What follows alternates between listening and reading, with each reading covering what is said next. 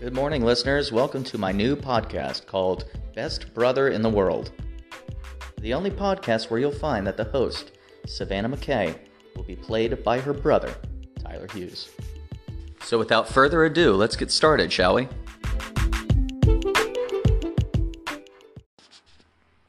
Good morning, everybody. I am your host, Savannah McKay, and joining me today is my smart and wonderful, genius and absolutely perfect in every way brother, Tyler Hughes. Hello, everybody.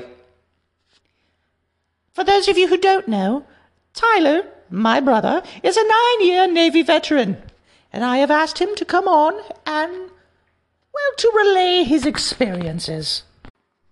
So, Tyler, why don't you introduce yourself? Hi, like Savannah said before, Tyler Hughes, I'm her brother. I spent 9 years as a Navy corpsman from 2010 to 2019. For those who aren't familiar with the term Navy corpsman, corpsmen are pretty much the entirety of Navy's enlisted medical services. So any of your techs, any of your medics, any of your, just regular hospital staff, corpsmen are the ones that fulfill that, depending on what you end up specializing in. A little bit of my background. I joined the Navy to be a corpsman. My dad had told me about that job as a medic in the Navy that is attached with the Marine Corps and provides the Marine Corps for all the combat medicine needs and all that good stuff. So I went into the Navy recruiter's office and, I signed up and I went to boot camp in January 2010 under a rescue swimmer contract. So not even under a corpsman contract. I'll blame the smooth talking of the recruiters for that one and my ignorance, but whatever. As soon as I got into rescue swimmer school, I realized pretty quick that I really did not want to do that. So I dropped and I picked up a corpsman contract, which was pretty fortunate that I was able to do that after dropping from school. The Navy's pretty stingy with their money and their schools, and schools cost money. So anyway, as soon as I picked up that contract, I went to Great Lakes, Illinois, which is about, maybe an hour train ride outside of Chicago. It's also where boot camp is, so I left boot camp to go to this rescue swimmer school in Pensacola, Florida, only to turn back and go right back to the same place for corpsman A school. Now, A school is just your regular job school, so whatever overall job you do in the Navy, you go to an A school, literally just the letter A, and then school. Honestly, I don't know what it stands for. If it stands for anything, maybe it's just sequential, Anyway, doesn't really matter. So I graduated Corpsman A school, and I went to another school called Field Medical Training Battalion, and that's where corpsmen go to learn how to do combat medicine, which is what I did most of my career. To do combat medicine and be attached with the Marine Corps. Now, the Marine Corps is a part of the Navy, technically. They joke and say it's the men's department of the Navy. I would tend to agree, but that's neither here nor there. But anyway, so I went to that school in order to do that, and from there I went to Okinawa, Japan, where I was with 9th Engineer Support Battalion. Now, the engineers, combat engineers, they like to build stuff, they like to blow stuff up, and that's kind of their role. Their role is to make sure that people can get to where they need to go, meaning the infantry can get to where they need to go, by removing obstacles like mines or IEDs or anything like that, and also for providing, shelter and sustainability measures. So that's, water and sanitation and hard shelters and things like that. So that's where I ended up first. And with them, I went to Afghanistan in November 2011. Actually, on my 21st birthday is when I landed. And gotta say it was a fairly good experience. Um, our mission was primarily clearing IEDs from big stretches of road and redoing the road, so the infantry could walk and the vehicles could get to where they needed to go without getting blown up. Um, Along the way, we did a lot of work for the villages that we passed through. We dig out ditches for the villages or repair, simple structures or just whatever little work the villagers needed. Um, yeah, I mean, and that's pretty much what that was. Me specifically, I was attached to um, a squad of Marines that were tasked with providing security um, for those convoys of workers. Yeah, and so that's pretty much what I did. And I came back in 2012, and left Okinawa and went to a hospital to work in Portsmouth, Virginia. Um, Now, Portsmouth, for those who have never been to that wonderful area of Virginia called Hampton Roads, that's the Virginia Beach, Norfolk, Portsmouth, Hampton, Newport News, that Chesapeake, all that area. It's all called Hampton Roads. Portsmouth is industrial because of the Navy presence, and very poor also because of the Navy presence. And it's kind of the stinking armpit of Virginia. There's nothing, uh, honestly, there's no redeeming factor for Portsmouth. So if you can stay away from there, I would highly recommend it. But that's where I went. I went to Portsmouth, and as soon as I checked into the hospital, they put me in charge of a phlebotomy clinic, or yeah, or just that section of the lab, which I had really no experience other than knowing how to draw blood and all of that, just from basic corpsman training. Had no experience working in a lab whatsoever. And it was interesting and it was a good learning experience. But that's kind of what the Navy does is they see a need and they throw in the most likely candidate that will succeed, and it's usually somebody that doesn't have any experience doing it for whatever reason, probably just manning and the high turnaround in the Navy. But anyway, so I did that for a year and some change. From there, while still at the hospital, I went and I was actually a personal trainer for that command, which I didn't realize was really something I could do in the Navy. And that was a lot of fun, but it was not something I wanted to pursue. And I left there after a year, still in the hospital, and went to another clinic where I managed a clinic, whatever. Didn't deploy at that time. I was there for 3 years, and every month I tried to submit a package to deploy, and yeah, just never happened. So from there, I went to 3rd Battalion, 6th Marines, which is an infantry unit, and from there I deployed on what's called a Marine Expeditionary Unit. Pretty much, you put a bunch of Marines on a boat and have them float around. The MEU, as it's called, is supposed to be kind of the first response to anything crazy that comes up. However, since a lot of crazy things don't come up, you do a lot of training and a lot of exercises with friendly nations to kind of fill your time. So we did a lot of work with Spain and with Oman and with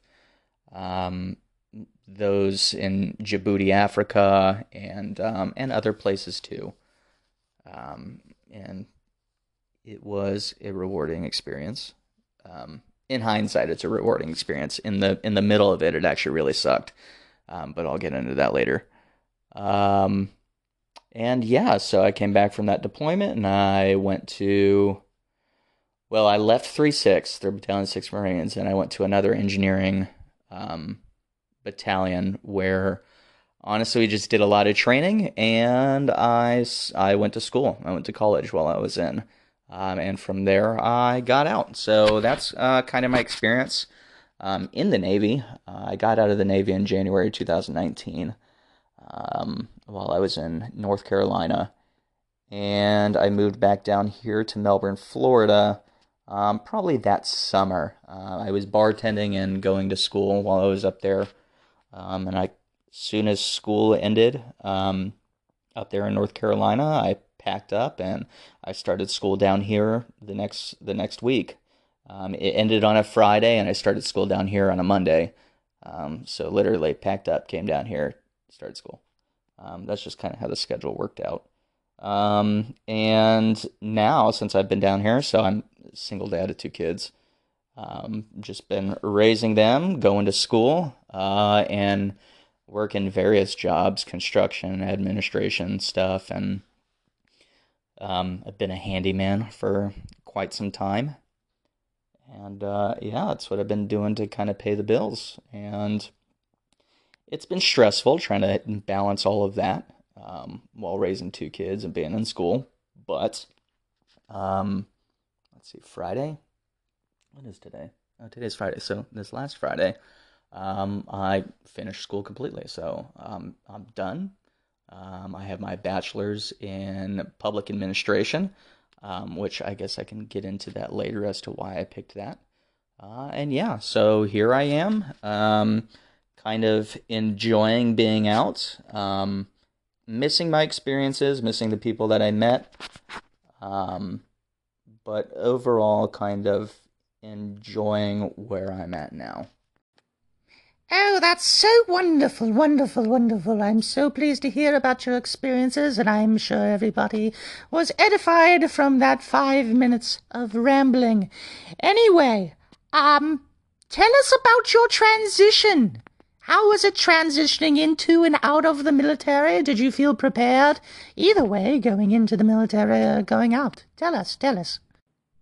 Well, transitioning into the military was definitely interesting. When I went in, I was a very skinny, kind of timid kid. So it was interesting going into boot camp, and all of a sudden everybody's yelling at you and making you do physical things, which wasn't really used to. I definitely was not a sports kid. I was a theater kid, which I'm sure most of you can tell by how your host sounds right now, or hostess, rather. But eventually, because it's a very, very specific, but at least consistent culture and experience going into the military, you kind of get used to it. Transitioning out was a lot harder. So for me, I stayed in that environment for 9 years, and it's a very structured, very what you're doing kind of environment. Even when you're not doing anything, you're very aware that you're not doing anything, and no one's trying to hide that, you're just there to sit around. So at least you know where you stand. You know where you stand with everybody else, because there's a rank structure. It just kind of makes the socializing kind of easier. You know who you're kind of on equal footing with, and well, who in that culture you're not. So there wasn't a lot of, in terms of having to socialize and, kind of find your way in that world, there wasn't a lot of thinking involved, because it was all kind of laid out there for you. It was like, these are the rules, just follow the rules, and you'll advance, you'll be fine. Just don't be an idiot. You'll be all right. Transitioning out was a lot harder. One, because the people that are giving you advice on transitioning out are people that have never transitioned out of the military. Now, there is a class of people who, come in, and they're civilians, they're people who do this professionally, but that's a week-long course. Most of the quote-unquote advice you get is from the people you work with, the people who have been active duty, their whole entire adult lives and have no clue what they're talking about. Um, so transitioning out has been a lot harder. I think the hardest thing is when you leave the military. Typically you don't. Well, a lot of people stay in that town, but a lot of people don't because the economy that's built around military bases um, is very dependent on the rotating nature of the people that live there. So, meaning the military that brings in, because they only stay there for a couple years and then they're off to somewhere else, usually. Um, so, I mean, yeah, there's that economic opportunity, but it's not quite like a city, where things are consistent and there's established, real established businesses and careers and all sorts of things like that. Unless you decide to work on base, which I did not want to do. Um, so when I left the military, I came back here to Florida, leaving all my friends. I had been away from Florida for 10 years, and all of my friends had moved away, the ones that I knew. So having to rebuild that community was really, really difficult. And honestly, I'm not going to lie, I haven't made many friends since I've been here. And I attribute that to when you come out of the military, you're kind of at a different point in your life. You have different experiences than the people your age. You've experienced a lot of hardships. You've experienced a lot of hard work. You've experienced a lot of traumas, oftentimes, which is a very differing experience than people who have stayed in town have experienced, and even the things that are normal for regular, civilians are not normal for the military, you know. For those that didn't go into the military, you leave high school and you're responsible for college and you have to deal with student loans and you're just getting into crippling debt because, well, that's just how the system's set up for you. And then you find a job and then you're renting and renting and renting and saving up as much money as you can to try to find a house and buy one. And once you do that, because it's been such a pain in the butt to get there, you've kind of planted yourself there. For the military or in people getting out of the military, it's really not that experience at all. It's, there's this huge safety net when you're in. So you really can't fail while you're in. As soon as you graduate boot camp, you go to a school, you're given free housing, you're given free food. You're given a tiny, tiny, tiny paycheck, but all the things that you need are provided for you. So people in the military at first really don't have that struggle bus kind of experience in terms of finances and working around this weird system that we have. Instead, you have other stressors like deployments and always working, always being busy, always, in this very structured, rigid environment. Whereas when you're a civilian, you leave your parents' house and you have complete freedom. Sorry, I had to go shut my dogs up. They were barking like crazy at the UPS guy. Anyway, so where was I? Freedom. Where was I going with that? Yeah, I really don't know where I was going with that. Bottom line, people that went into the military and people that don't just have very different experiences, and experiences shape your personality. The experiences shape your worldview, how you see how you see everything around you, and eventually that rift gets larger and larger and larger as civilians have this trajectory of what their experiences typically are that goes we'll say to the left, and the military their experiences, it all goes to the right, and that gap just keeps getting bigger and bigger. Um, so it's really hard relating to people whose experience is entirely different than yours. You know, you you see the same things, um, but you look at them entirely different. It's not like relating to somebody who's, foreign, is from a different country. They don't necessarily see the same things. So you're curious, like, oh yeah, what do you see? What experiences do you have, as opposed to, you come back home and you're seeing the same thing, and you're like, okay, I know what experiences, I know what you're experiencing because I'm looking at it too. Um, but you completely don't think of the things the same way. So it's a lot, I don't know, I think it's a lot harder to really relate to people once you get out. Um, Also, the military has its own culture, and it's very crass, it's very rude, it's very, well, honestly, it's really unhealthy, if I'm being completely honest. But regardless, it's something that you get so used to, and nobody else acts like that. Actually, the friends that I've made out here all just happen to be, I've met them at bars, and they all just happen to be in the military or were in the military. And I didn't become friends with them knowing that. We just happened to hit it off, and it turned out that, oh yeah, everybody, yeah, okay, everybody kind of has these same experiences. So you kind of gravitate towards each other. Um, but anyway, transitioning out. So the social aspect has been the hardest. What's been good, however, has been the fact that I get paid to go to school.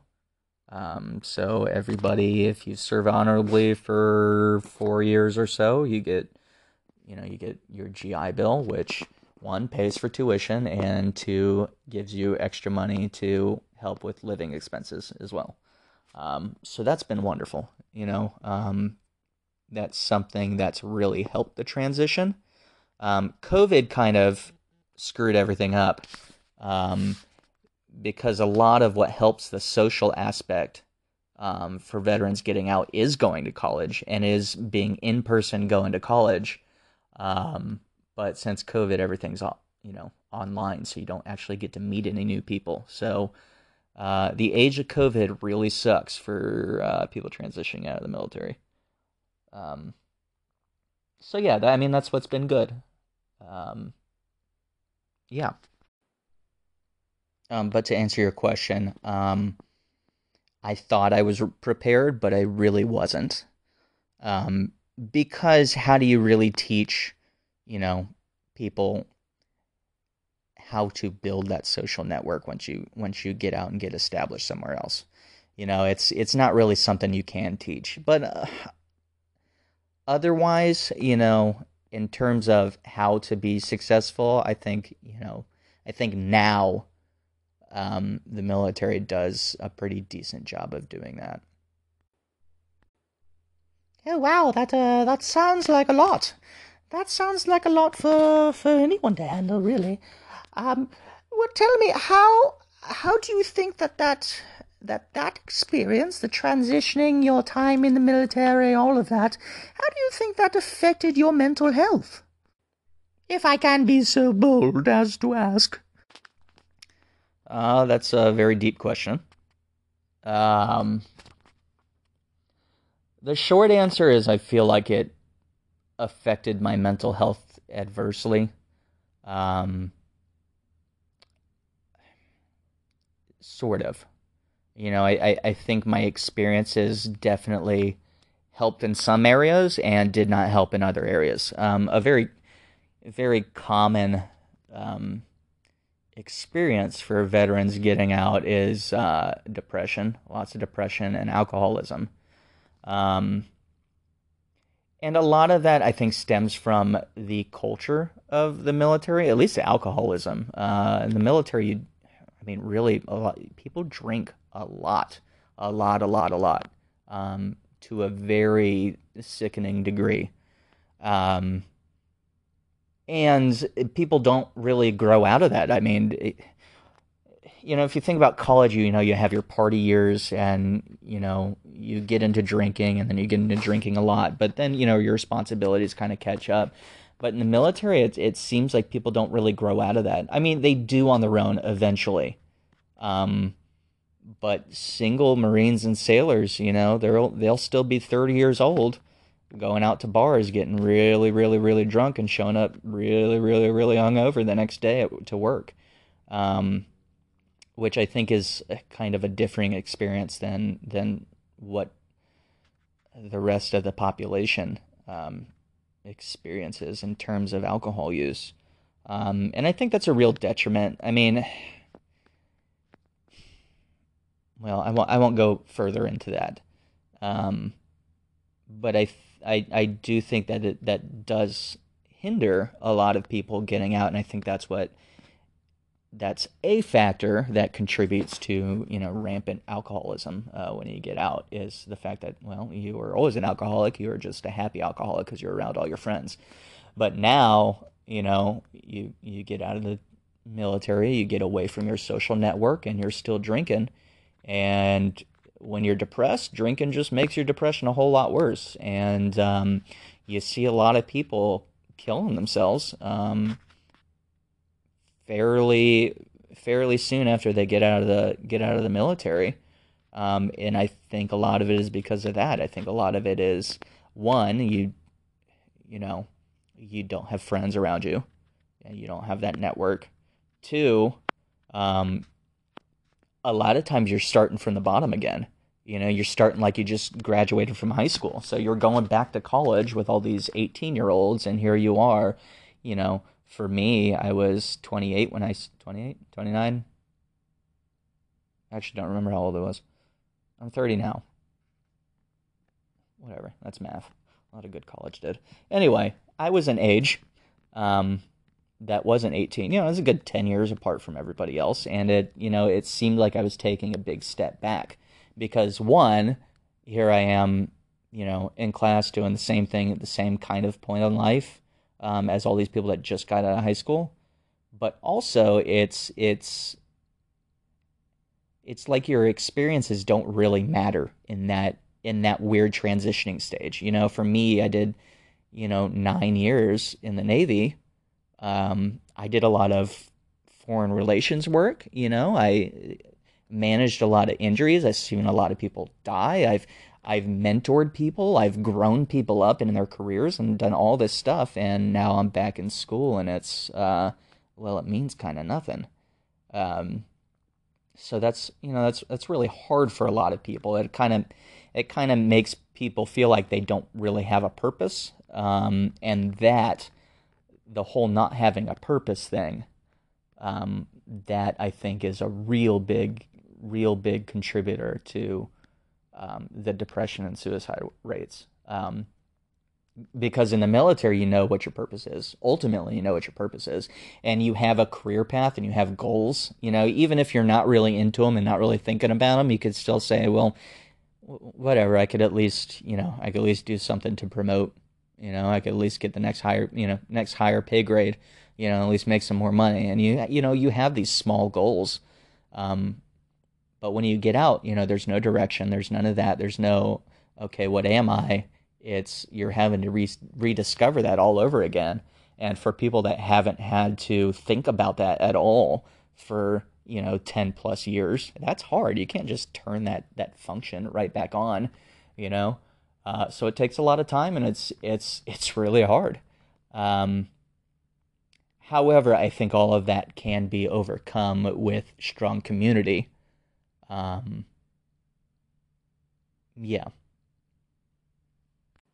So to answer your question, I believe those experiences kind of had an adverse effect on my mental health in terms of that.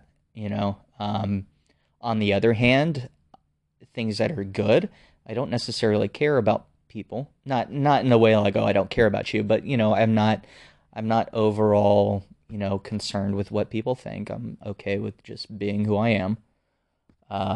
Which was not something that I started out with. I'm a lot more confident. I know I'm a lot more confident in, me and who I am, but I'm also a lot more confident in my abilities, like my work abilities, or being able to learn or, pick up new tasks, which that is pretty common for people coming out of the military too, as people are very flexible and kind of easy to teach and, yeah, and kind of just are okay with doing whatever you need. Um, so I think that's one way where the military has helped my mental health, or at least my my mental emotional abilities. So it's not all bad, is what I'm getting at.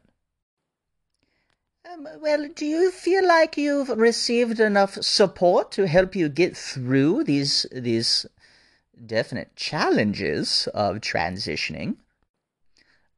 Support from who? What do you mean? Through the military, through the VA, through what? Well, from the way I understand it, the military doesn't really have anything to do with you after you're done, so I would assume the VA or the Department of Veterans Affairs. Well,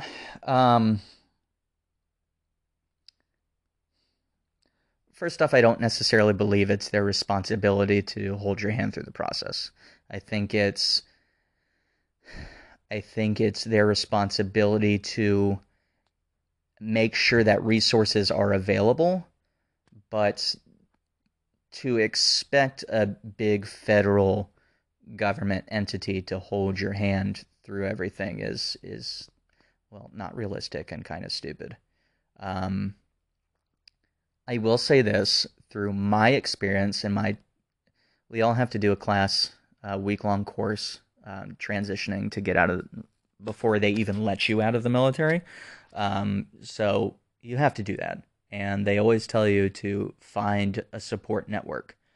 Um, and I feel like a support network and a community right after, as soon as you get out, is what is key to a successful transition. Um, Now, should there maybe be some entities to help the people that are not very good at that sort of thing? Because honestly, you get a lot of socially awkward people in the military too. Um, maybe, but for me personally, I think that the support is available, or at least the advice is available. They tell you what you need to succeed. It's just on you to do it. Um, I think that my choices made it a little bit harder. Um, in that the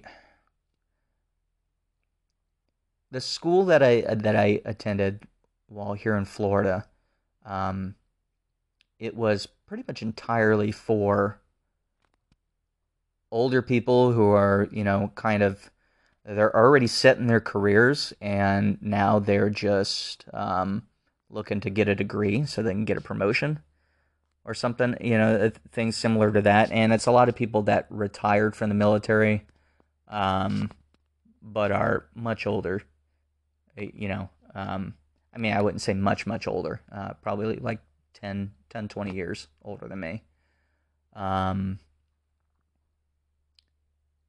And those people have, their own lives, and aren't so much up for hanging out after class. It's also night class, so people that age, and my age, man, I don't want to go out at night. It's 8 o'clock. It's my bedtime, but classes are supposed to end at 10. So people go to work and then they go to school and then everybody's tired. So there's not much socializing done there. And that was my choice. And yeah, that was my choice. What was I getting at? Regardless, I think that the support is available, or at least the advice for what you need for support is available. It just depends on whether you do it or not. Yeah. Yes, I want to come back. You mentioned the VA. Well, I mentioned the VA as well. We both mentioned the VA. What are your experiences with the VA since you've been out? I mean, we've heard a lot of horror stories in the news. Veterans dying while waiting for care and all of that, blah, blah, blah, blah, blah. Um, but what are your experiences? I think overall, I've had a good experience. Um, Here's what I'll say about the VA. Well, here let's go back. So the VA takes care of all your veterans programs and benefits and all sorts of things like that. There's the healthcare side. So VA healthcare is actually the largest healthcare system in the United States. I think they have over 9 million, um, I don't know what you call it, beneficiaries, or, people that they take care of, just the healthcare aspect. Um, and I think they have over 150 hospitals over the United States and its territories. So they're a pretty busy and big entity. Um, but that's the healthcare aspect, and not every veteran gets healthcare. I'll get into that later. They also have the benefits side, which is like your education and employment benefits, like the programs, or your GI Bill that pays for school, or trade schools or anything like that. Um, and they also take care of the national cemeteries. That's another thing they do, is the national cemeteries. Um, yeah. So, um, that's kind of what they're responsible for. My experience has largely, obviously not the cemetery part because I'm, alive, um, but also my experience has largely been with the healthcare side, with a smaller degree the educational benefit side, both of which have worked out very well in my favor. And I think that people who are kind of on top of their own stuff, like on top of their own healthcare, and on top of their own enrollment and figuring out what they need to do for school and all that stuff, and engaged, that the VA works really well for them. Um, Also, I will say for the healthcare aspect, your experience largely depends on where you're at, um, because each clinic has different, workloads. Each clinic has different staff. Each clinic has its own different. I mean, yeah, there's the big, overall culture and goals and ethos of the VA, but there's also still, the local population, how they see veterans, and how well how they view their job. For me, I've done all of my care in Vieira, Florida, and that clinic is amazing. Um, I've gotten everything I needed. Um, and the things that they didn't have, like for me, was a dermatologist. They paid for me to go out into town, to see a dermatologist because there wasn't one close to me. That was a VA employee. Um, so the healthcare side, has been really good. I mean, I get free mental, health care. The only thing I don't have is dental, but I take good care of my teeth, so it doesn't really matter. Um, yeah, so it's been a good experience for me. Um, but I will also say that not everybody gets that. Not everybody gets health care. So the people that get health care are people that served in combat, like in actual combat roles, people that have, um, service-related disabilities, um, World War One veterans. If there are any still alive, I don't even know, but I know all World War One veterans get, VA healthcare, um, and also people who are medically retired or other things like that. Um, so not every veteran gets to use VA healthcare. And honestly, transitioning out of the military and then having to figure out this whole, privatized healthcare, system is a lot. I think I would probably have lost my mind if I had to do that. So I'm personally, I'm very blessed in my experience. I've had a very good experience. But I also will submit that a lot of veterans don't get to have that experience. Um, yeah. The education side, honestly, I've been very blessed with that too. I never really had to deal with the whole trying to figure out financial aid and all that stuff.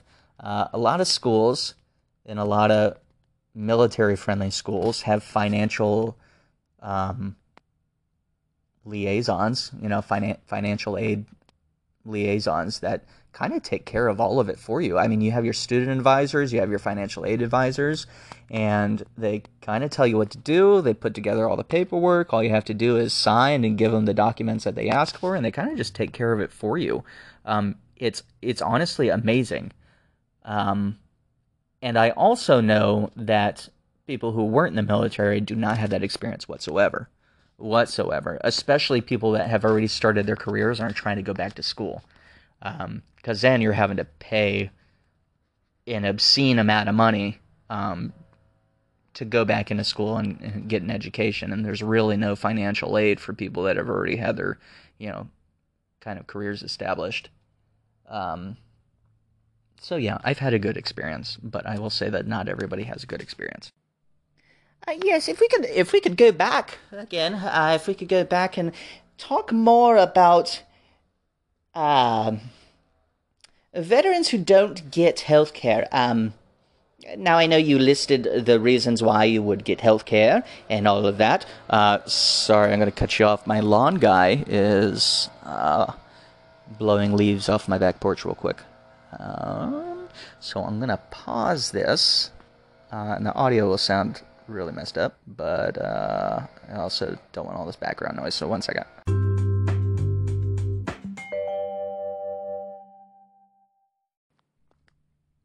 Okay, we're back, and the lawn guy, I believe, is gone. Oh, thank God. Oh, he started up again. Is he going in the backyard? Whatever, we'll keep pushing, Okay, so go back and tell me about veterans who don't receive VA health care, why they don't receive it. I know you talked about ways that you can, but tell me about why a lot of people don't. Oh, yeah, of course. So like I said, people who have not been in an actual combat environment, which is very common.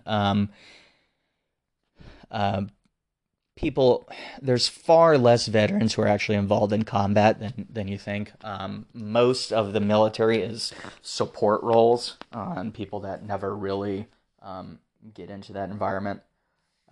So that's very common.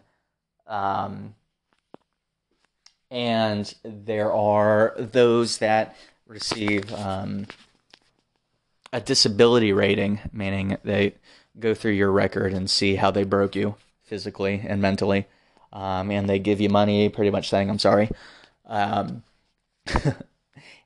people with those, they receive healthcare. So it's based on a percentage, percentage of how much of you is broken. Really, it's a percentage of how much they're going to pay you from your, the paycheck you had when you were, leaving the military. And at the 50% mark, the VA provides all your health care. But before that mark, hold on, sorry. I'm a little gassy. Not from the back end, but burping. What was my drink anyway? Anyway. Sorry, I got distracted. Oh gosh, what was I saying? Oh yeah, before the 50% mark, you are able to receive care for only what your service-connected disability is. So if you have bad knees and you get 20% for that, then you can only go to the VA to take care of your knees, or for that, for an example. Or if you have anxiety and they give you 30% for that, you can only go see mental health to deal with your anxiety. And that's how they do that until you get to the 50% mark, and then you could just go to the VA to, for whatever. I have a cold, or my butt is itching uncontrollably for a month and I can't get it to stop. Things like that.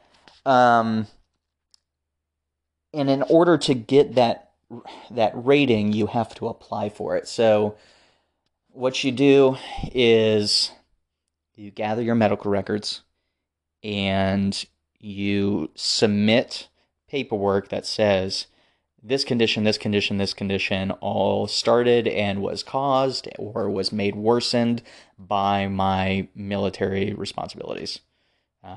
And you have to essentially prove to a panel of, of raters and, of doctors and other professionals, that this was in fact service related, that it was your military experience, your military responsibilities that caused or worsened this condition.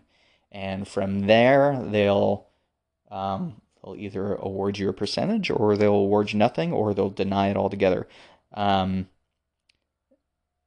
funny thing that you can be awarded a 0%. So they'll say, yeah, you're right. That was made worse by the military, but we're not going to give you money for it, but you can go, see, you can go to the VA for it. You can get treatment for this. So that is one thing that can be done. But ultimately, that's the responsibility of the person getting out, is to get all that paperwork together. Now, this is what they've started doing recently. They, as a part of your checkout process, you have to go at least to the office that does the claims. And either you have to make a claim, or you have to specifically deny, or specifically say that you are not making a claim, and the office has to sign off that you're not making a claim before you can leave the military. That's new, and the reason they're doing that is because a lot of people get out of the military with all their problems that don't really come up until a little bit later, when they realize, oh, normal people aren't broken like this. Okay, let me go submit some paperwork. And it's a really, difficult process because, one, they don't know what the heck they're doing, and two, they don't really know how to prove that it's service connected and all that. And the longer you go without submitting that paperwork, the harder it is to prove that it was service connected. So while you're in the Navy, for me, while I was in the Navy, it was really easy to prove what conditions were service related and what weren't, what wasn't, because I was still in the service. So anything new is obviously service connected because I'm still in. It's not from something outside. And they compare that to the physical that you do right when you get in. So if it's something that wasn't on the physical when you came in, and now it's on your physical now, well, that's how you prove, oh yeah, okay, this is service connected. So it makes the process super easy. However, if you get out and you wait, a lot of Vietnam veterans, had trouble with this. They waited 20-something years, before they said, all right, this is kind of getting ridiculous. I wonder if I can get benefits. And you have that 20-year time frame where you're not in the military, where all these injuries could have happened, and now you have to prove that no, these injuries didn't happen in this 20-year time span that I was out of the military. They happened while I was in. So that's why they changed it, because it's been a real big pain to try to get benefits. I will say that in the recent years, probably due to all the scandals, the VA is definitely trying to get it together and at least make their process easier. And I think that's the way they should go. I don't think they should add more programs and more incentives and more benefits. I think they should just make their current benefits, at least the process, simpler in order to get them, more easily understood, the information readily available, and yeah, I mean, I guess easier to access. I think that's really where the VA should focus their attention, is making their benefits easy to access for those that do qualify for them. Because I'm doing this on my own and pretending to be you, I don't know if that answered the question at all, because I'm kind of just rambling. So, yeah, for those listening, if that made no sense to you, I'm sorry. Oh, it's fine. I'm sure they won't mind. Now tell me, and I'm no expert, I hear a lot of mixed reviews about the VA. Some swear by it, like you seem to do, especially with the more reforms coming out, and others find it impossible. What would you say contributes to this varying opinion? So the problems that everybody has is it's really not ever with the education piece. It's usually with the healthcare aspect, and that's because one, it's a government-run program. It's it's government medicine, which, if you haven't experienced, is it's kind of a pain. I came from a medical background in the Navy, so I know exactly how government medicine works. I know the workarounds. I know the things I need to say. I know the processes. So it's easier for me to understand and not get so frustrated with the process. But I think it really is the process is what frustrates people, not necessarily the quality of care. So in a lot of private healthcare systems, you can kind of choose who you want to see. Like, you don't need to go through a bunch of hoops to get imaging done, or you don't need to go through a bunch of hoops to, see an ortho specialist or whatever. I mean, a lot of times you just make an appointment. But because the VA is a government-run system,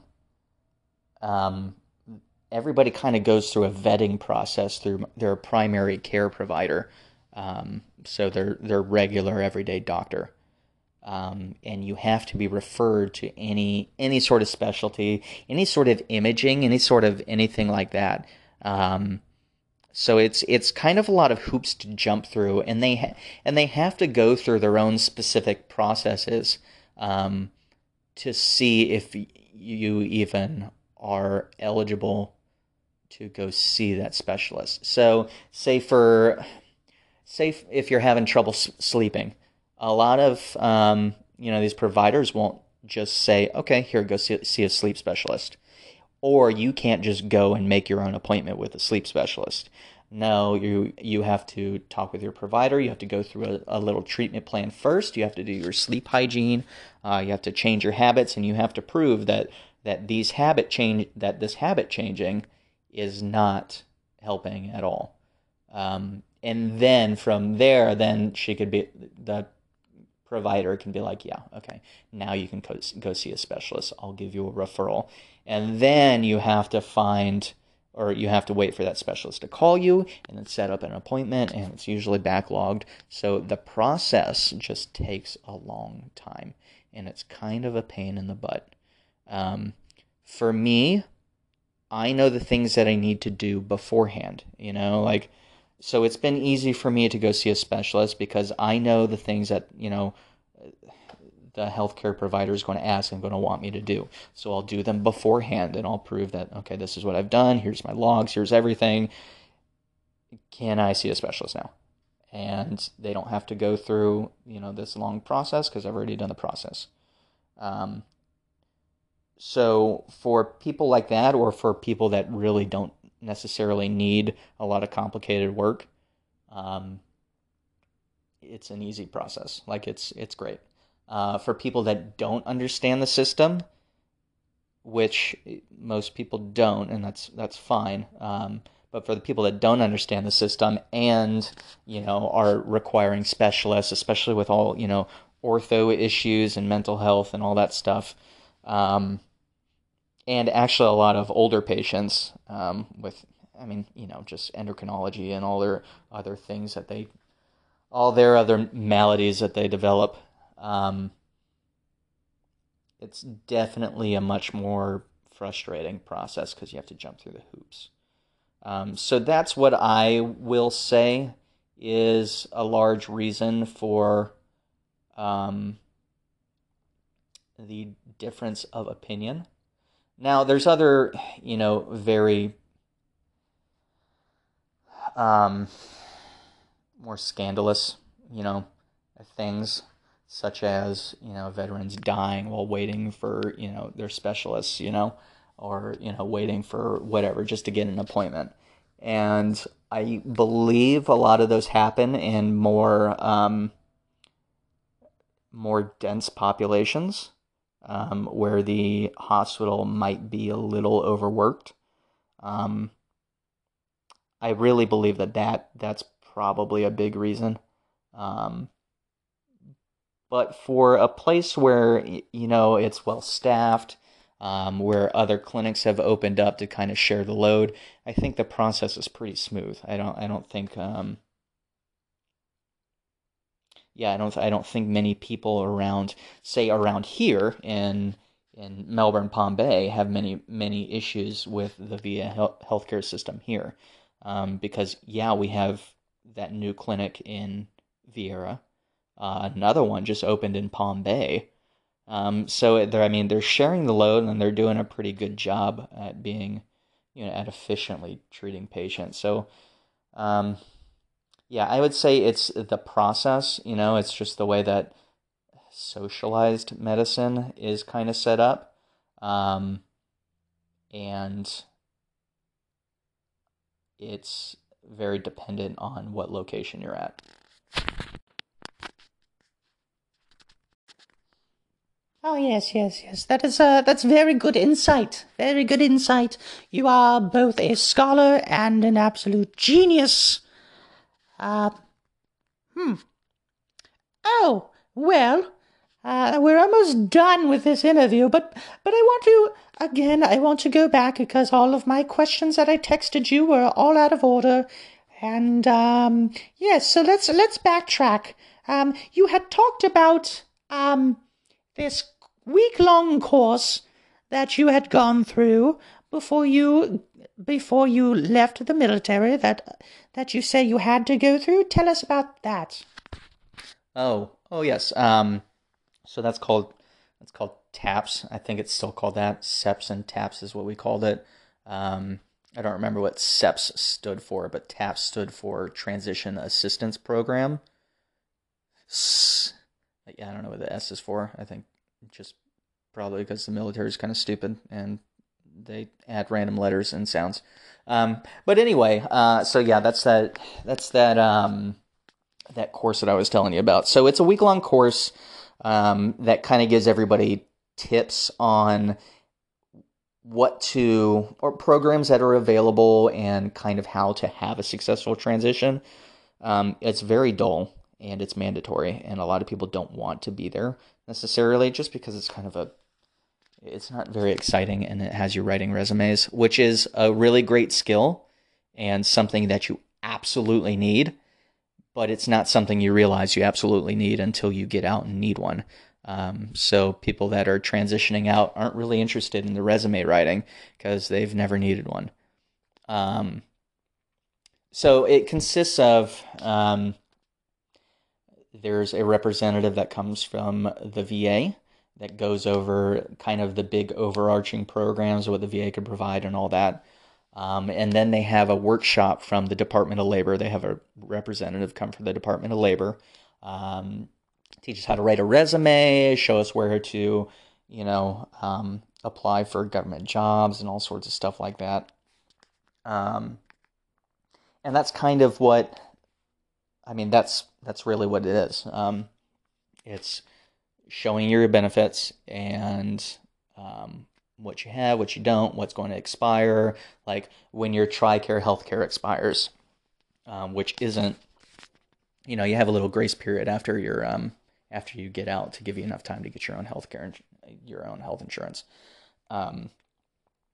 Anyway, that in the Department of Labor piece, that kind of just shows you how to get employed. What it doesn't. So in my experience with that, it was very uninteresting, and the course pretty much taught you how to get a job, but not really how to get a job that you want. Not really how to, yeah, I don't know. I don't really know how to explain that. Like for people that wanted to start their own business and want to get into that, there was nothing about that.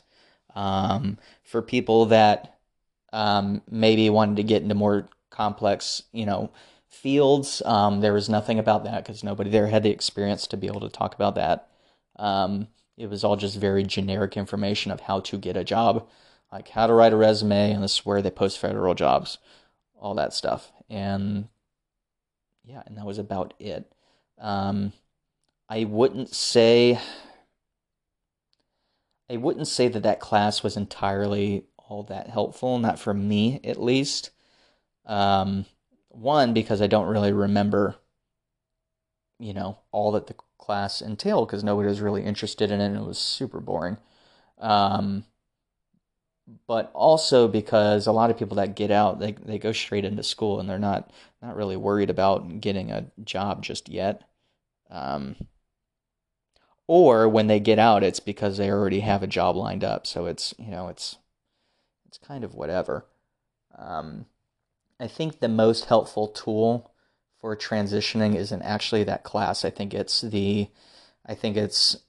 applying for your healthcare benefits and your disability ratings while you're still in. I think that was the most helpful thing. And also the other programs and other entities that exist that you can use when you get out, like I don't know, like the vet centers, and all the other not-for-profit organizations for veterans. I think those are the most helpful things. And I think the only thing that I really took away from that TAPS class was, one, I had to write a resume, so I had a baseline for when I actually needed it. And two, it showed me that there were a lot of veterans benefits to look into later once I'm already out. And they give you pamphlets and stuff for you and reference material. So as long as you keep that and you're serious about it, you can look back and actually get the help you need. But that probably could have been like a 2-day course. It didn't need to be a whole week. But on the other hand, they do that for a reason, so that nobody can say, oh, well, I didn't know how to get a job. The military didn't prepare me for that. They didn't do anything, Now, since it's mandatory, the military can be like, oh, no, that's not true. Actually, you went through a week-long, super, super awesome course to teach you how to do that. So that's the Transition Assistance Program. At least my take on it, my experience. It really also depends on who's teaching it. What representative comes, who runs that office. So they have, that transition office on, I think, just about every base. At least all the big ones. The satellite, little satellite bases probably don't, but, at least all the main ones, which everybody's based out of, has those. So it really depends on who runs those too. I would say that determines the quality of your class. So that's what I'll say about that. Well, thank you. I believe that is all the questions that we had for today. So I want to thank you, Tyler, for taking your time to, one, answer my questions, and two, pretend to be me. Oh yeah, anytime. I'll anytime you need me to pretend that you're a British woman with a high accent, then yeah, just call on me and I'll be there. Well, aren't you a doll?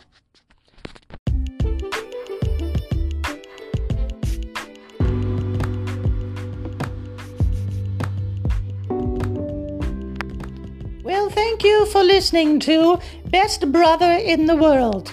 If you like what you heard, well, don't like and don't subscribe because honestly, this will probably be the one and only recording.